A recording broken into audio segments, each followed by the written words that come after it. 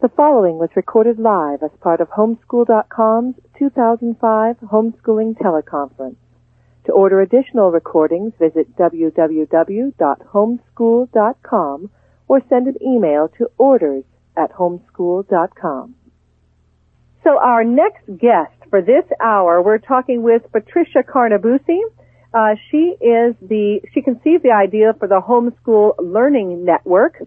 We call it HLN, which is at homeschoollearning.com in the spring of 2001. And that was through her deep knowledge of the K-12 online education industry and her passion for creating educational resources.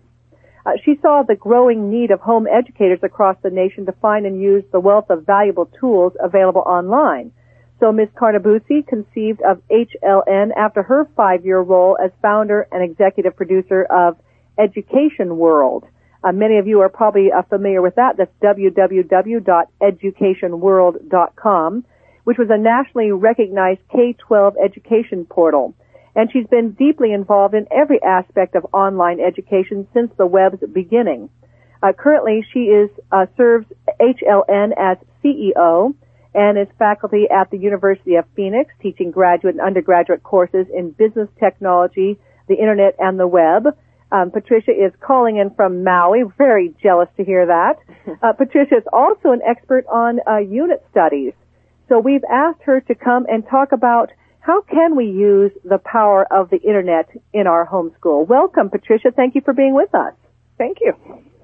So how did you become an expert in homeschooling online? Well, before I got involved online, I was actually an architect. And when my daughter was born, it was right when the web was being born, commercially. And so I really wanted to be part of her education process. And so I decided to change careers. And so I think the main way that I became an expert is how every homeschooler can become an expert, which is just through exposure and passion about education and, going online and researching and finding different ways to search, and using search criteria, just keeping on using it. And the other way I think is for our children to have, isn't it? Yeah. And we live in the information age, and the internet is right there. I mean, like you said, you and I started our businesses in the beginning of the internet era 8 years ago, but now it's common. Right. And I think another important way is through newsletters and online forums, message board systems. I think that's a great way to stay informed about what's going on and what's available and what's around on the web. How did you build up the curriculum and the resources for homeschoollearning.com? Through my staff at Education World, they contributed a lot to the original curriculum and ideas for the site. But more importantly, I think the main concept that I've learned over the last 10 years is that everything is available online. It's sort of like software. You can do it with anything you want to do, you can do. And so if you go on the web with that attitude, it's out there, and I just need to find the right combination of websites and search criteria to find it. That's going to be the main thing that gets you where you want to go. I think, using tools like for a business, you use a set of tools, right? Yeah, I have all sorts of software to link check and to store information. And homeschoolers, I think, need the same types of tools. They need to really utilize the power of their browser software and other software that they have on their computer to keep everything organized and find everything and have everything right available for them. Oh, I'd love to hear some more about these tools. Is that too much detail, or can you give us an idea of how to use our browser? Well, the main thing, right now, the most popular browser is Microsoft Internet Explorer, but there are some other ones that are coming up in popularity. And the main thing is favorites. It's like having a file folder that's organized or not organized. With a properly organized file folder, you have everything right at your fingertips. And so for homeschoolers, I might be jumping ahead, but for homeschoolers, you can, however you do your homeschooling, whether you do it by subject, by theme, by week, by grade, that's how you can organize your favorites. For example, I have one for every subject and every grade. So I have a language arts set of links and an arts and math and science and web quests and lesson plans. So it's how you organize that information and store it that makes it right available to you. So, for example, I may not use, if I'm looking for a particular lesson plan on Abraham Lincoln, I may not go to Google to look for that because Google's going to have Lincoln car dealers, right? They're going to have all sorts of other resources in there. I may go to a specific, education search engine kind of resource to find that. So it's having everything right at my fingertips, or a history search engine, for example. So I've been using the Google desktop too. Uh-huh. And that's really helping me. You go to google.com and you see a link for it where you download the Google desktop because it keeps track of all of the emails and the websites that you've been using on your own computer. So, for example, I remember that I did something about Egyptian pharaohs, and I can't remember, maybe I didn't put it in the favorites, or I have so many favorites I've lost track of it. So if I put in Egyptian pharaohs, it brings up everything on my own computer, like a history of the use on my own computer. These are the websites that I've visited with those keywords. Here's some emails and questions and answers that I've had. Here's some message boards I've participated in. All that comes up right on the desktop. So I found that to be very handy too. It is. Just make sure you have a strong firewall in place, because once you're implementing that search technology, you want to make sure that nobody else on the internet while you're online can access everything on your computer. Well, in fact, which brings up a very good point. Let's talk a little bit about internet safety. Now we're more comfortable with it, but it's a big door that's open out there into the internet, which anything can come in. Right. So how can we protect our children, ourselves, and our computers while we're taking advantage of this fabulous resource? Right. Well, the basics that pretty much come with computers these days are, you're having some sort of firewall, having an internet security system that includes spam filters and virus protection. That's sort of the basics that's around. But in terms of safety on the internet, like with your search engines and with your browser, you can turn on family safety, right? So you could get rid of like a vast majority of the really bad websites that way. But there's some other things as well that you have to watch out for, and that's like payment information. If you have a PayPal account or an eBay account, you have to be very careful about messages you get that say you need to update information. Oh, I know. They're so sneaky, aren't they? They're very sneaky. We had a virus that came through homeschool.com where suddenly it sent out a notice saying, your subscription has been denied. Click on this link and give you some personal information. I went, oh my gosh, where'd that come from? Yes. And one key thing you can do is if you put your mouse over the link that's in an email, you can see if it really is the link that it says it is. So in other words, it could say it's ebay.com, but when you put your mouse over the link itself, it'll say, a little box will pop up and tell you the real URL, and it's usually not eBay. You don't have to left click it or right click it. Yes, you just put what your you mouse don't over want to do is click on the links. Yeah, of course, any of them says it's .exec, exe, right. Any of those executable files. My goodness, don't open them. Yeah. And the other thing is, if it says click to unsubscribe, if you're getting spam, don't click to unsubscribe, because all that does is tell the people that you have a valid email address, and you'll get 10 times more. Oh, that's excellent advice. Yeah. In fact, let's talk a little bit about the junk mail, because it's really become a problem in society today. I don't want to digress off of using the power of the internet, but these are some of the downsides with using email and the internet. Right. There's really good spam filters. Like you had mentioned, I teach e-business, and I ask what is the advantages and disadvantages of email, and spam isn't even coming up on their list anymore because the spam filters are so good these days. So if you can get one of those in place, they're pretty intelligent, and you can catch most of everything you need to catch. Do you mind giving us some of your personal recommendations, your personal favorites for spam filters, firewall, virus scanner? There's Norton Internet Security has all of it built in. I don't use Outlook too much for my email system. I use a email system called Eudora, and that has a special spam filter called SpamNix. But any of the, I think McAfee and Norton both have spam filters built in, and they're pretty strong and powerful. I've been using PC Cillin as well, which is from Trendsetters, and that's been working well too, because you can imagine I get so many hundreds of emails every day. I really have to protect myself. Right. So you like Norton and McAfee. Now, of course, Outlook Express is a bigger target for these viruses. because so many people use Outlook Express as compared to Eudora. Right. So fewer people use an email program like Eudora, so it isn't the target for it. I guess yeah, and the problem with Outlook Express, I do need to use that for some of my teaching, so I'm familiar with it, is that you have your window open down below that automatically opens the email. And when emails are automatically opened, something can automatically launch. So that was the danger of it. That's why it's important to have. In fact, I used to do that too. I used to have it where my inbox, it was automatically going in, and every hour or so, whatever it was downloading the email.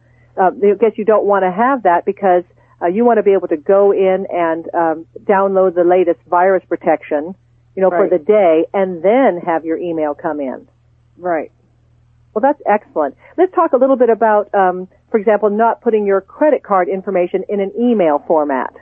Right. You don't ever want to do. I mean, I guess our business, the first business, Education World, was a free resource for teachers, and it's still free, but you also have to deal with advertisements and pop-ups and pop-unders and all sorts of other things that distract you. So there are some sites that I am comfortable spending money on to get resources for whatever I need resources for. Yeah. So I think, you can find very reasonable stuff, say on eBay or on other websites, like we offer unit studies for $2 or $3. But the important thing is to know the place you're sending your money to. Yeah. Feel confident with them. Look at their About Us page. Look at their contact information page. Make sure it all makes sense. Make sure they've been in business a while before you start. Make sure they have secure servers to send your payment information over.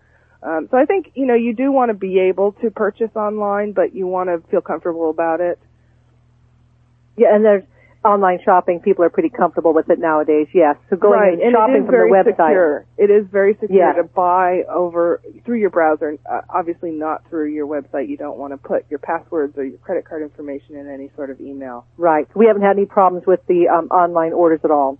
Yeah. So now we've talked about using our computer and our email in a safe way. And of course, educating our children, keeping an eye on what websites they're going to. I know that the experts tend to recommend that you keep your computer in a public area in your home rather than in the teenager's dark room where you can't keep an eye on how they're using it or how often they're using it. Right. Also raising our children not to give out personal information at all about themselves. And you have to be very careful about I think I had mentioned message boards, instant messaging forums are all very powerful for us to use to stay in touch with other homeschoolers, but they also can be great dangers for our kids. Because, of course, identity fraud is huge out there, and people can pose as whoever they want to be. So it's important to make sure that that's all set up. And a lot of the systems nowadays, like AOL, for example, has filters so you can't let your kids do that sort of thing. So that's really important to keep on top of and talk to your kids about. And educating them that somebody may say that they're a 12-year-old little girl, but they may not be. Right. Yes. All right, so now let's talk about, so the Internet and email and these message boards, it's a powerful resource for homeschoolers. Why is it so powerful, and in what way? Well, you mean in terms of what resources are available? Yes, let's keep talking about that. In what ways can we use the Internet to enhance our homeschooling? Well, there is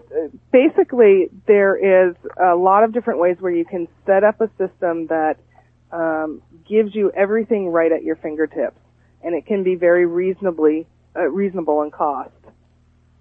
So, for example, books are wonderful tools to use. You can get them from the library, you can get them from stores, but often they go out of date. Boxed curriculum that you buy is wonderful for a set of information, but sometimes you want to supplement that. But the difference with the Internet is that you can get things very cheaply or you can get it for free, and you can get just about anything that you need. And when you say I'm using the Internet to educate my child, a notion comes up that you are going to sit your child down in front of the computer and then they're not going to get up for 4 hours and they're just going to be a zombie in front of the computer. And what's available online is so much more diverse than that. You can get recipes online, you can get art projects online, you can get field trip information online, you can when you're planning your trip to your local museum, you can get information and lesson plans to help supplement your trip. So there's so much more that goes beyond sitting in front of the information. It's sort of like when you go online to get a map nowadays, when you're going, 3 towns over. You're getting information off of the internet that's going to help you in real life, and it's not just going to keep you in front of in front of your computer screen. You can also get original source documents too, like the Declaration of Independence and the Bill of Rights.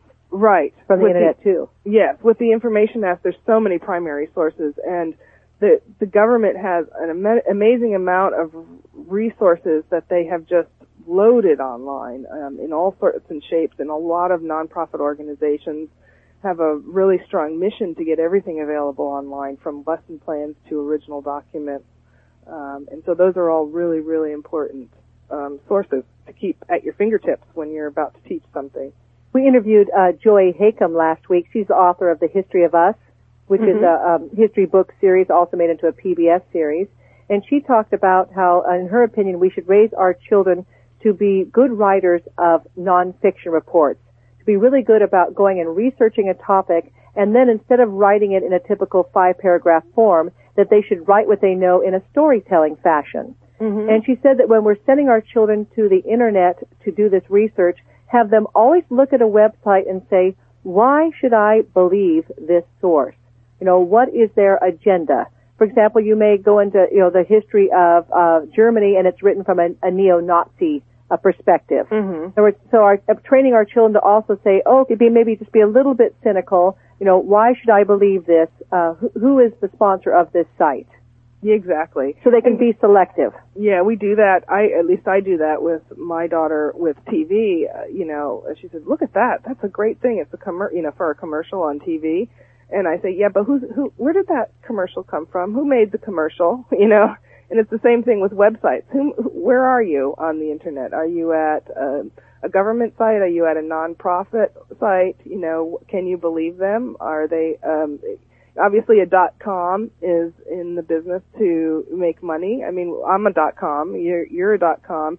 So there's certain ones, but you have to know what their mission is and what they're there for. What's their agenda? Yeah.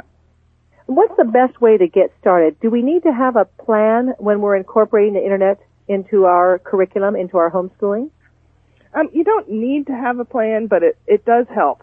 And it depends on what type of homeschooling you're doing. If you're doing unschooling, then you're going to really let your child, or, however you do your whatever your homeschooling method is going to be important as to how much of a plan you need.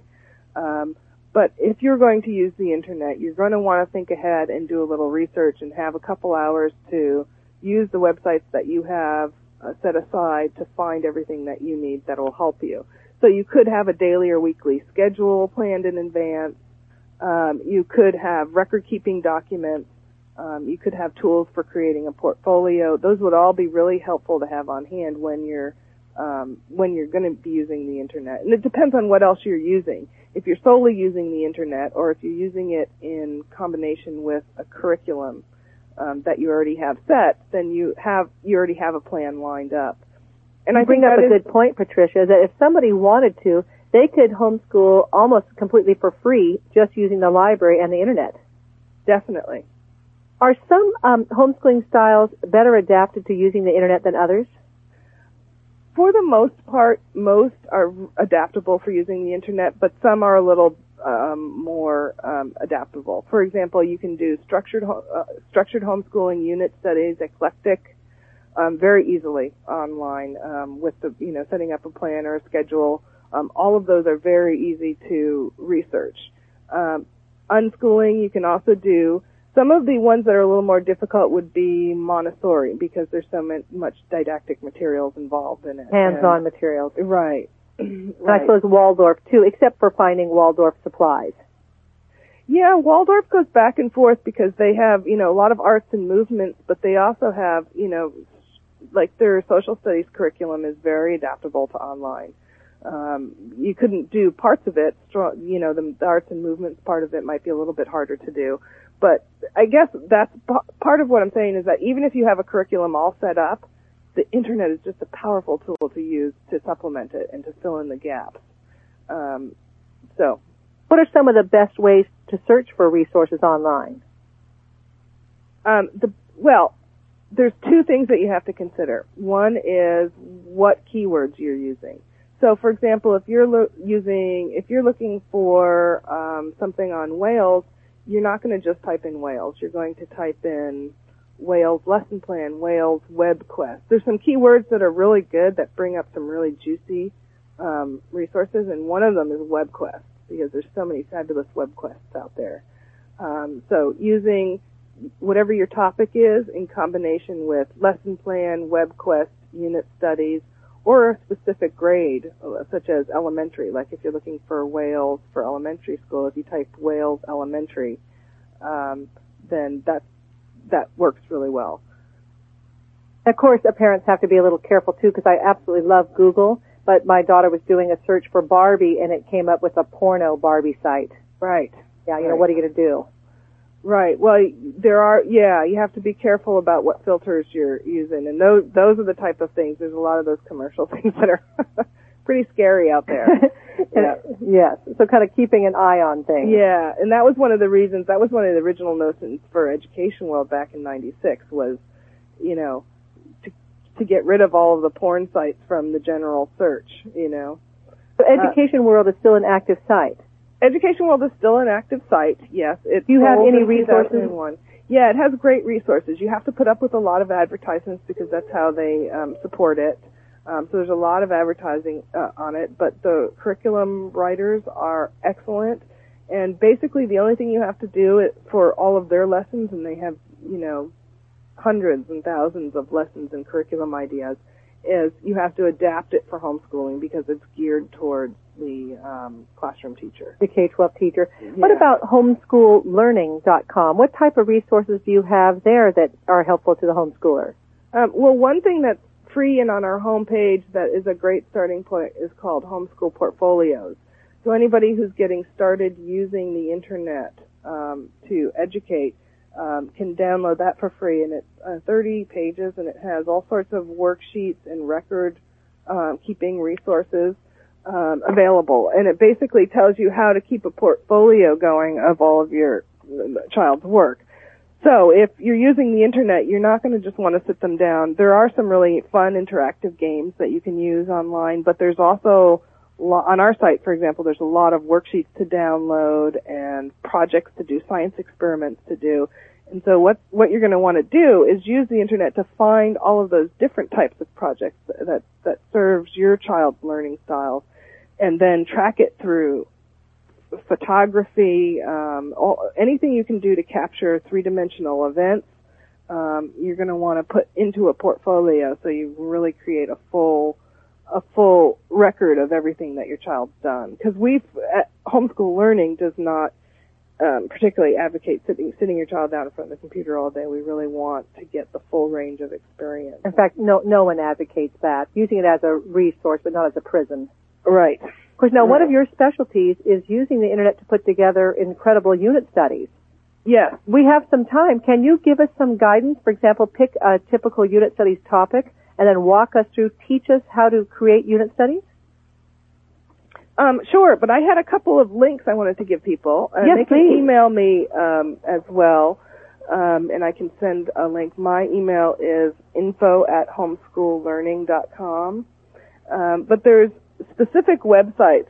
In other words, when you go online, I think the key problem that people feel when they go online to educate is that it's overwhelming. You look at Google and you type in a keyword and you see that there's 1,500,000 results. And then how do you know? And how do you get through all of it? And you can't. And so there's some key things that are important, I think, for people to know about what's available online, and if they don't know it already. There's the basic search engines, which just need to be there in the background when you need them, which is Google, Yahoo, and Yahooligans. I don't know if everybody knows about Yahooligans, which is a kid's search engine based on Yahoo. And then the other key sites that I just love and live at are Marco Polo, which is a government, it has a .gov extension, I think, or it might be a .org, But basically you can search by subject and by topic, and it's all lesson plans and education resources. And there's nothing else in there, and it has to be kind of specifically approved to get on their website. And it's huge and very powerful. So Marco Polo is a really powerful one. What is the web address for that?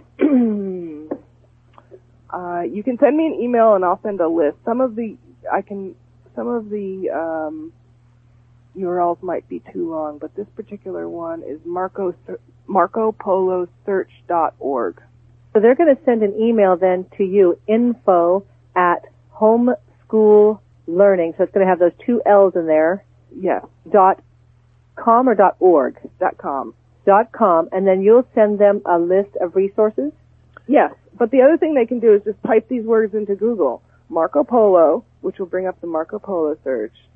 Discovery School, which is done by Discovery Channel, and they're growing constantly, and they have wonderful lesson plans available right online. The National Geographic site has fabulous resources just to use as background information. And for older kids, middle school through high school, the New York Times has a fabulous set of lesson plans available. And for younger kids, Pro Teacher has a lot of ads, but they have a lot of great resources as well. Boy, there's such great resources, and it's awfully hard for people to write that down so quickly. Okay. But they're really, really good. Now, I know on homeschool.com, of course, we have a list of the top 100 educational websites. Right.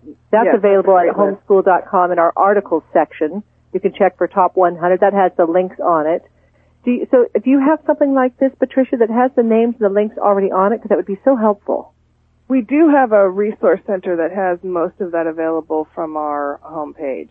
Oh, you do? From homeschoollearning.com. Yeah, I'll check and see what's there, but we have homeschool resources that has top resources for all of the different subject areas. And you have that great information on how to create your own portfolio, learning portfolio for your child. Right.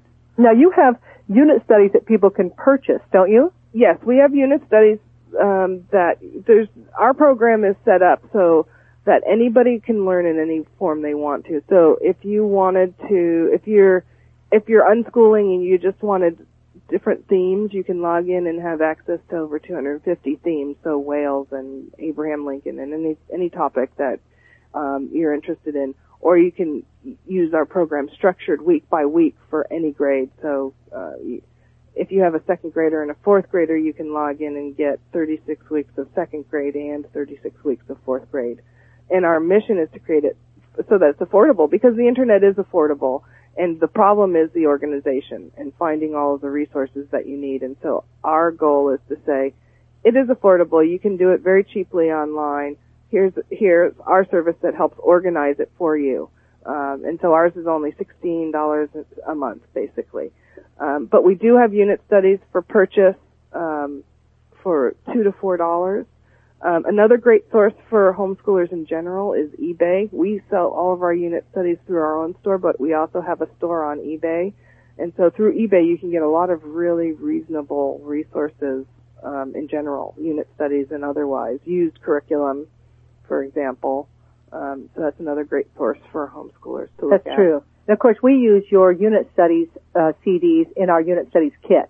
Mm-hmm. Because they're really just terrific, like the language arts. Tell us about the different CDs you have for unit studies. We have 8 different topics, and they're basically by subject. So there's American history, ancient history, arts, geography. There's 8 titles in all, and each include 20 unit studies. And then we offered something different recently, which is you can pick your own out of our 100, 200 unit studies. You can pick 30 that you want and create your own CD, and then we'll burn all of the unit studies that you are interested in across any topic onto a CD. So that's another interesting thing. There's also a lot of free unit studies and free theme-based learning available, and so keywords for your search engines are unit studies and thematic units. So those are, you can also, so you can buy things really reasonably for $2 or $3 online.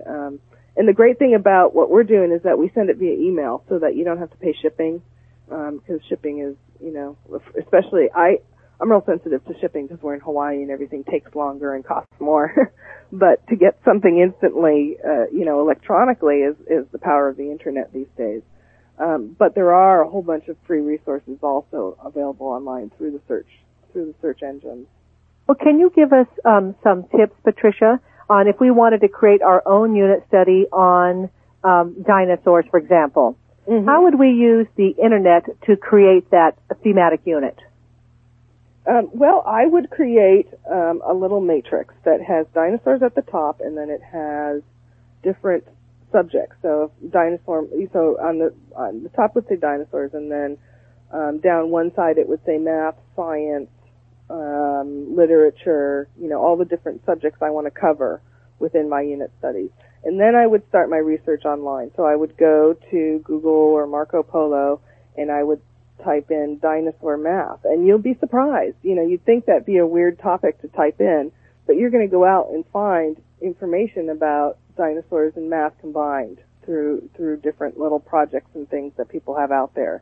And so I would go through and systematically think of keywords that would represent both. I would type in dinosaur themes, dinosaur unit studies, dinosaur math, dinosaur science, dinosaur literature or books, and I would start to gather a whole bunch of links. I would probably create a favorites that says dinosaurs, and I would start to create links under that. And then through my research, it would all sort of sink in, all of the sites that I'm saving, and then I'd write up my plan and then have the websites lined up to assist.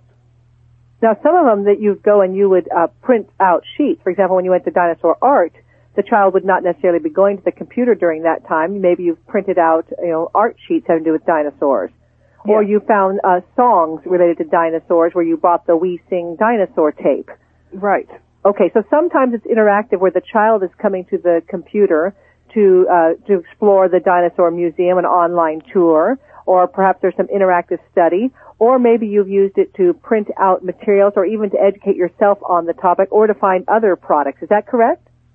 Exactly, yes. So, for example, in our dinosaur unit studies, we have something on, we have a bunch of lessons that are just specifically on dinosaurs that flew or were in the water. And so there's a lot of different interesting, I think the thing is keep flexible and keep your ideas open, because as you explore different websites, you're going to get new ideas. And so if you're too rigid in what you have planned, then you're not going to be as successful. But if you say, oh, there's an interesting idea, let me see if I can incorporate that idea. Like you may not have thought about studying, whale dinosaurs, but you may come across something that is a great resource or a great lesson that would really be fun to do. So really kind of interest-led learning, what are your goals for this semester? What do you want to learn about? And then you're coming in and for almost free, you're creating your own curriculum for it. Right, and I suppose you could really utilize your children's learning styles too, because you could buy audio products or books on tape or manipulatives that fit in with that particular theme or interest. Right. Right. So, for example, if you were studying dinosaur whales, you could do a collage. You can draw a life-size whale and chalk in your driveway. Or you could then incorporate literature by creating a whale poem, like a Diamante poem. All different kinds of poems you can create. So there's lots of different ways to bring in all of the subjects on any given topic. And that's what we do in our unit studies, and that's what, that's the value, that's what we feel is, our value, but there's also ways that you could do that at home on your own. And of course, homeschool.com has gathered together a lot of resources for new and veteran homeschoolers as well. For example, when you come to homeschool.com, there's a red sentence on the top left that says, new to homeschooling. And if you click on that, it takes you to the link of the what we consider to be the top 10 homeschooling books to read. There's a link on learning about the different homeschooling styles, 10 things you need to know before homeschooling your children. So we have lots and lots of information there for the new homeschooler. The support groups section, it's homeschool.com/support. That's where you go in to find the homeschooling support groups in your area. So it's a pull-down menu, so you select the name of your state, and then a list of support groups comes up, so you can find the support groups in your town, which of course is really important whenever you have a goal, and especially when you're doing something different than the way a lot of other people do, is to surround yourself by loving, caring, informative support. So that way you can find the homeschooling groups in your area. We also have very active message boards. So at homeschool.com/boards, there's a button you can click on that says message boards. You can write back and forth and type back and forth to other homeschoolers, maybe when you're having a tough day and you need a little pick-me-up, or if you have a question about curriculum, or what did you like, what did you not like. I have a child who's having a hard time learning his spelling. What would you recommend? I'm just getting started out. How can you help me? Very, very active boards there. We also have getting started kits for people who are interested. We have kits for Christian homeschooling, high school homeschooling, getting started, unit studies. Those are popular. Of course, all of the teleconference recordings, you can find the button on the left-hand side of homeschool.com for teleconference recordings, and we'll leave this up and keep adding to it. And that's a very affordable resource as well, access to all these wonderful experts. We have an online curriculum store that just opened up this week. There's a button for that on the top left-hand side. The resource guide is one of the most popular sections on homeschool.com. It's broken in by category areas. So there's sections for curriculum, reading, writing, elementary school, high school, middle school, math, science, you name it. And that's where you can go in and find a listing of all the different companies that offer learning materials for the home learner, specifically for homeschooling. And of course, when you're just starting out homeschooling, sometimes you think, oh my gosh, where am I going to be able to find supplies? But homeschooling is a big business nowadays. So you name it, if they've created it for the school market, most likely they've created a home version for it. Mm-hmm. Homeschool.com also has a free tip of the week, homeschooling tip of the week. And that's a button on the top of the home page. And so you can get that, and then once a week a little pop-up message comes up on your screen with something inspirational to kind of keep you motivated and going on your homeschooling adventure. So I just want to let people know about those resources as well. Oh, also we have DVD schooling. We've partnered with Family Pass. So if you're looking for educational DVDs about algebra, or from the Discovery Channel or PBS or the History Channel, those are all available through the DVD schooling button, and they're really terrific. You pay a monthly fee, and then they send you out either 3 or 5 CDs at a time. They have algebra courses, they have history courses. I mean, all these great shows that were available on television, on cable, you can rent on a DVD and then return it and then get more. So the Internet really is a terrific resource, isn't it, Patricia? Yes, it is. People talk about the cost of homeschooling, and generally it's more expensive than public schooling and less than private schooling. But if you wanted to, you could educate your children for practically free. I'd say that's true pre-internet, but nowadays I think it could be much cheaper. Yeah. Really? Yeah. So economics and cost is not an issue then when you're homeschooling your children. Right, except that you have to have one parent home to exactly, at least part-time, that's right. Supervise it. Well, gosh, it's been so very nice having you with us. We've been speaking with Patricia Carnabuci. And am I pronouncing your last name correctly? Yes, you are. And that's spelled Carnabuci. And remember, Patricia Carnabuci, she's the founder of educationworld.com, but the website that you're going to find most useful is www.homeschoollearning, and that's going to have those 2 L's right there, HOMESCHOOLLEARNING.com. Patricia said if you send her an email to info@homeschoollearning.com, she'll send you a list of the different resources that she's been talking about. And again, to remind you that homeschool.com has a list of the top 100 educational websites, which Patricia helped us put together. And that's available on homeschool.com. You can use our search at the bottom left side to put in top 100, or you can go to our articles section. That is where we archive our newsletters, and there's a category there for top 100. So, Patricia, do you mind if we open up the call in case any of our listeners have a question? That would be great. So, once again, quite a few people on the call. Would you please stay in mute mode? That's *6 to mute out your phone, and then come out one at a time to either with a question, a comment, a suggestion, a resource, this is our time to kind of commune together and help each other use the power of the Internet to homeschool our children. So here we go. We're going to open up the call. Okay.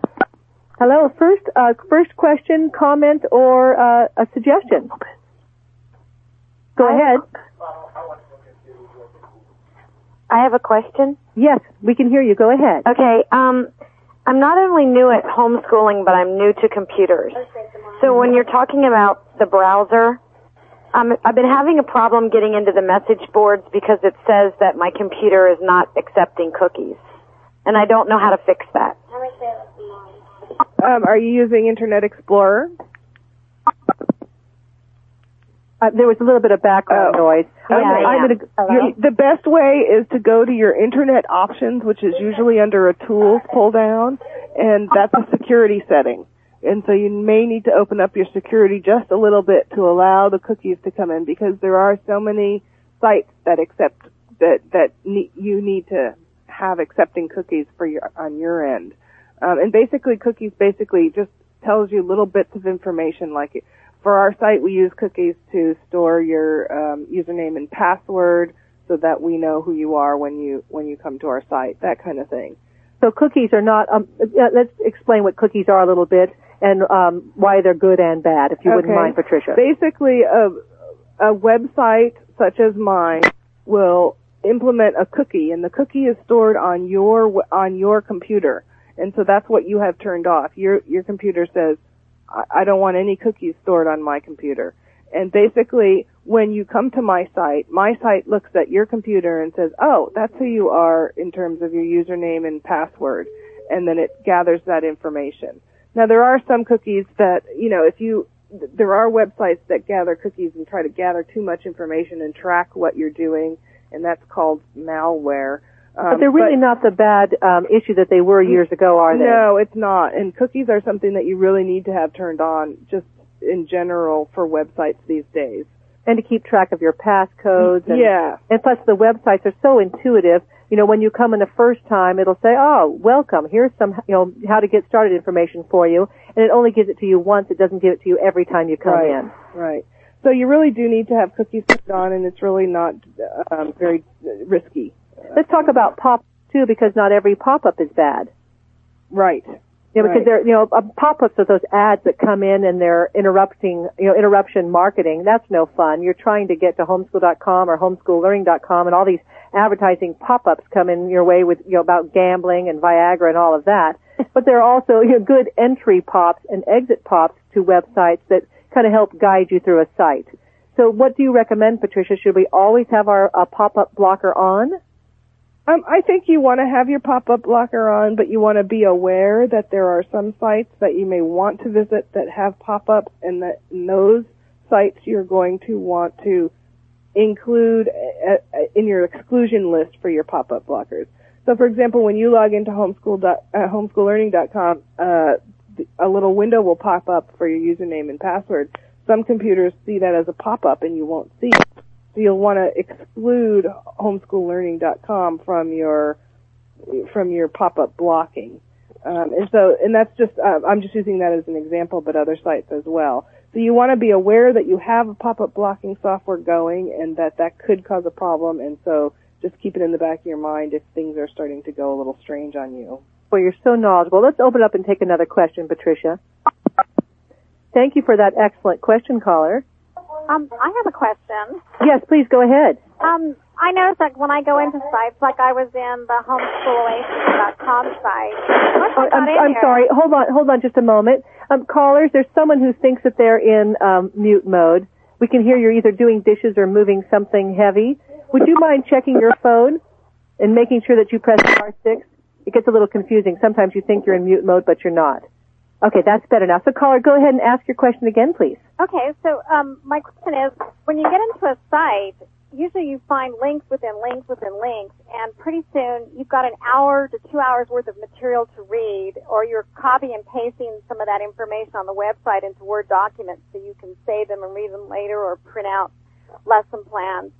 And I'm finding it's almost overwhelming how much information, is available and that you can actually use, but it takes so much time to read and organize it and then later actually retrieve it and put it into a lesson plan. Do you have any suggestions on how to kind of like get that into control a little bit?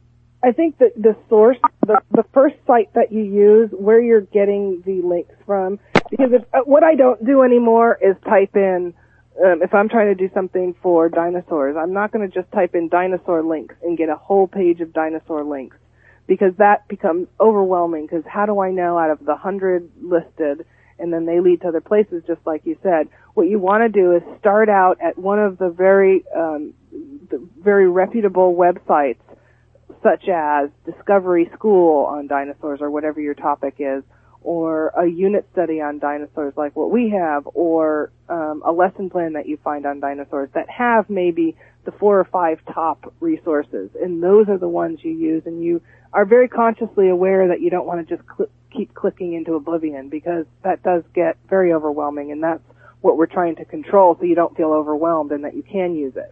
Now, you mentioned Yahooligans. What are some of the other sites, if you wouldn't mind, give us the addresses for them that you consider to be good jumping off spots for the research, so you don't get lost in Google hell, so to speak? Yahooligans is good. They have because what they do is they have a short list on any given topic. And that's Yahooligans.com. But that's the list you can get from me, and that's also the list, the top 100 that we developed together, Rebecca, that also is a great starting place for, you're going to get really good stuff. Marco Polo is excellent for that. And I'd say start with a lesson plan. So if we're just using dinosaurs, so dinosaur lesson plans, you find the right dinosaur lesson plan. They're inevitably, or a web quest, they're inevitably going to have a series of links. And you don't want to wander too far from that link. You have to remember, okay, I just clicked there. Now I'm going to go back to my starting point and click on the next one there, because they're going to be the most valuable links. That's true. Otherwise, you think that you're going to spend 10 minutes at the internet, and before you know it, 2 hours have gone by, and your husband and children have been calling to you. Right. Right. It does become a black hole, doesn't it? Yes, and that's why, that's the planning part of it. You want to say, okay, well, maybe I want 5 pages of information I want to print out and 5 ideas. And you have to be you have to be diligent in your outline of what you're trying to do, so that you can limit and you don't feel so overwhelmed. Well, that's excellent. Let's take another question. Thank you for that excellent question. Next caller, please.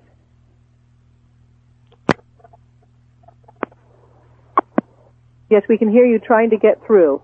We're speaking with Patricia Carnabusi, talking about how to use the power of the internet in your home school. Do you have any questions or comments for her before we sign? I can hear them. So many people on the call, Patricia. And it's been working really well. I can hear she's trying to get through.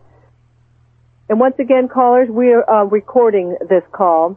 So if you weren't able to take notes, you can come to homeschool.com/pre-order or press on the teleconferences. Order that, and then you can order that and some of the other topics around this. We have an excellent Valerie Bent spoke about unit studies. That was last week. Really, really helpful information.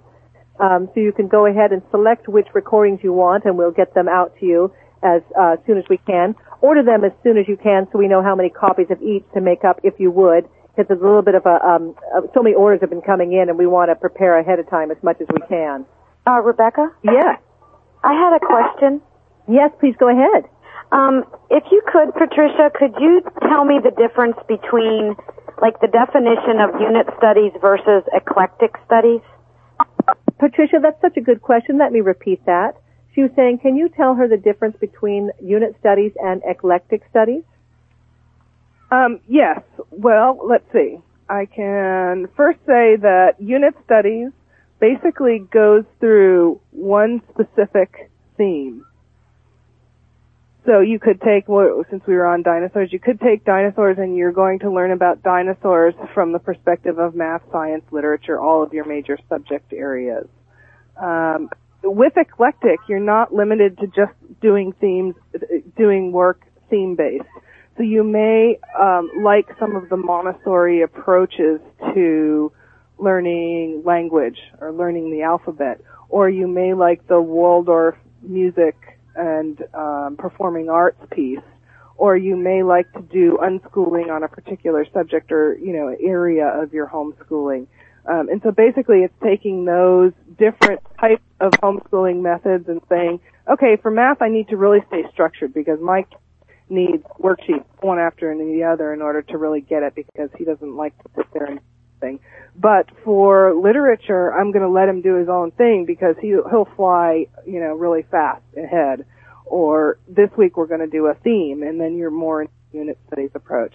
So the unit studies is really taking a theme and going through all of the subjects, and the eclectic is really taking all of the different methods and putting it together the way it fits best for your child.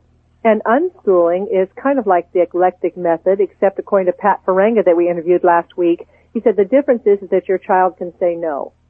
So when you're unschooling them, you may you make suggestions and, ask them, how would you like to organize it? Would you like to do unit studies? Here's a math book I found for you. But he said the difference is that when you're unschooling, your child is allowed to say no, thank you. Whereas with eclectic schooling, there's no tiers, of course, involved, but where the parent has pretty much set the schedule for it. So also for more information, call her about the unit studies, ValerieBent.com. ValerieBent.com. She wrote the book Unit Studies Made Easy. On homeschool.com too, we put out a great newsletter a couple of months ago called Unit Studies Made Easy. That's right there on the homepage of homeschool.com. Also, the interview last week with Valerie, I think you'll find that very helpful as well because she explains it in more detail. So, did that answer your question? Yes, and you even answered the unschooling, which I was just about to ask. I didn't understand it myself. I said, no, Pat, help me. What is the difference between relaxed homeschooling, eclectic homeschooling, and unschooling? So he says that's the big difference. When you're unschooling, the children get to say no. That sounds dangerous to me. And it's working so well for so many unschoolers. But it's kind of a scary idea too, the whole trust the child. Right. When we live in a society that doesn't necessarily trust children very much. And it's also something that I think comes over time when you're a homeschooling parent. Like if you're just coming out of the school system, I find that people want to know, okay, tell me what exactly structured learning you have on your website for me. Whereas if the parents have been around a while or the kids have been, homeschooled for a while, it does become more relaxed. And yeah. That's true. And plus the proof's in the pudding. They start seeing the kids growing up to be nice kids, good citizens, well educated, and then it's less scary. Yes. Well, what a terrific discussion we're having. Thank you, everyone, very much. This is ending today, the first day of our second week. We're going to be coming back. Hello? Yes, hello. I'm sorry, I had a question. Yes, go ahead. Do you mind describing, you mentioned relaxed homeschooling. What exactly is relaxed homeschooling? I know the other three, but what is relaxed homeschooling? Relaxed homeschooling, sometimes I've noticed, and so has some of our Christian guests, that Christian homeschoolers may tend to homeschool in a school-at-home approach, a very, very structured approach. Sometimes there's a very high burnout method to that. Kind of the mother sacrificing and not enjoying the whole process very much, and children not either. So this phrase, relaxed homeschooling, has come about for Christian homeschoolers primarily who want to take a more relaxed approach to it. So, but really it seems to be all the same. In other words, relaxed homeschooling is the phrase used in Christian circles on Christian websites. Eclectic homeschooling, just the word eclectic is such a big word anyway, and a word that we don't use in our normal conversation. And then the word unschooling had some negative connotations to it, just that it was unschooling. Of course, unschooling was the word that was coined by John Holt before the phrase homeschooling even existed. So before the word homeschooling was used, the word unschooling was used. Did that answer your question? Yes, it did. Thank you. You're welcome. Thank you.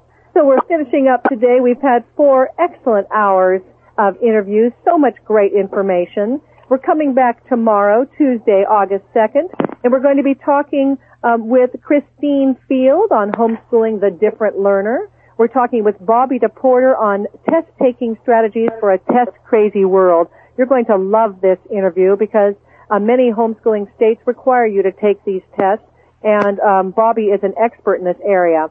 Then we're going to talk with Joyce Herzog about teaching different age children at the same time, which of course is very important for homeschoolers who may have 2, 3, 4, 5 children. And then we finish it up with Mary Emma Willis. Her expertise is learning styles, the keys to confidence and success. So tomorrow, it's going to be a lot of popular calls. Be sure to log on about 5 minutes before each call starts and have your notepad and pens ready because some really terrific information. So thank you very, very much. If you will all join me, please come out of mute mode, press star 6, and say goodbye to our guest this last hour, Patricia Carnabusi with homeschoollearning.com. Thank you, Patricia. You're welcome. Thank you. Yes, thank you. Thank you.